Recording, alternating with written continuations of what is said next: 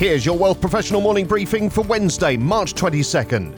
Wealthsimple is launching a new product aimed at giving more investors access to investments normally only available to institutional or ultra-wealthy investors. By partnering with multi-strategy alternative asset management firm Sagar, the product is designed to be an attractive component of a diversified portfolio with a target yield of 9%.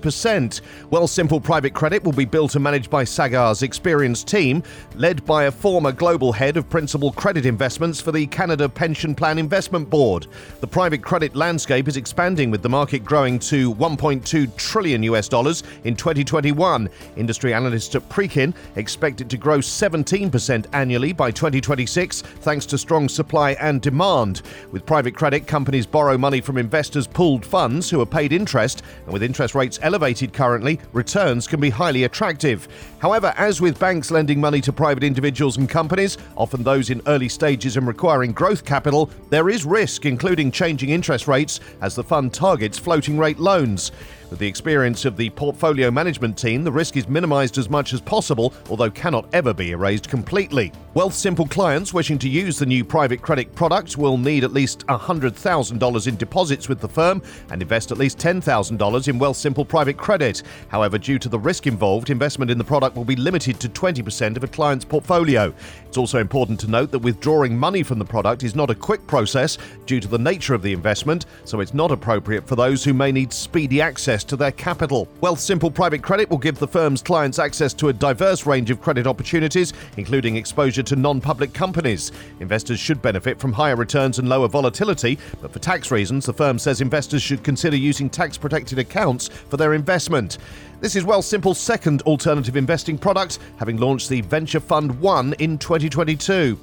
Financial services firms should take the lead on addressing the risk of cybercrime, according to a new report from MasterCard. That's because of the special place that the industry enjoys with high levels of trust from consumers and businesses, which means they can help influence better cyber hygiene at a time when risks are rising. The report reveals that cybercrime has risen 600% since the start of the pandemic, and that consumers believe that financial services firms are responsible for preventing data breaches. But are consumers doing their bit to protect themselves, especially as more than half report having already experienced a security issue? Sadly not. The research found that half of respondents only change passwords when prompted by a platform when hacked, or not at all. The same percentage often reuse the same password on most of their accounts.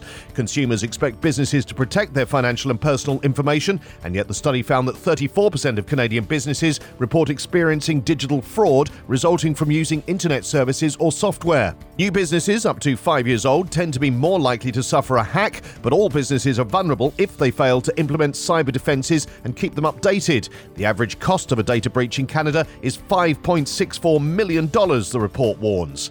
The report suggests that financial services firms can lead behaviours such as leveraging alerts to put consumers at ease, as well as encourage them to develop better cyber hygiene habits.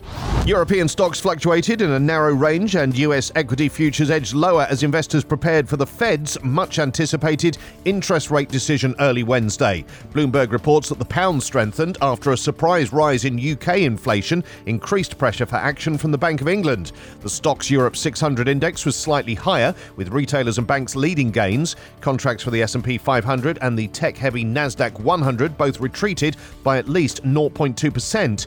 But all eyes will be on the Fed later as Chair Jerome Powell tries to balance his campaign to conquer inflation against a sudden banking crisis. Traders placed greater odds that the Fed will raise interest rates 25 basis points after market pricing was split between a hike and a pause earlier in the week.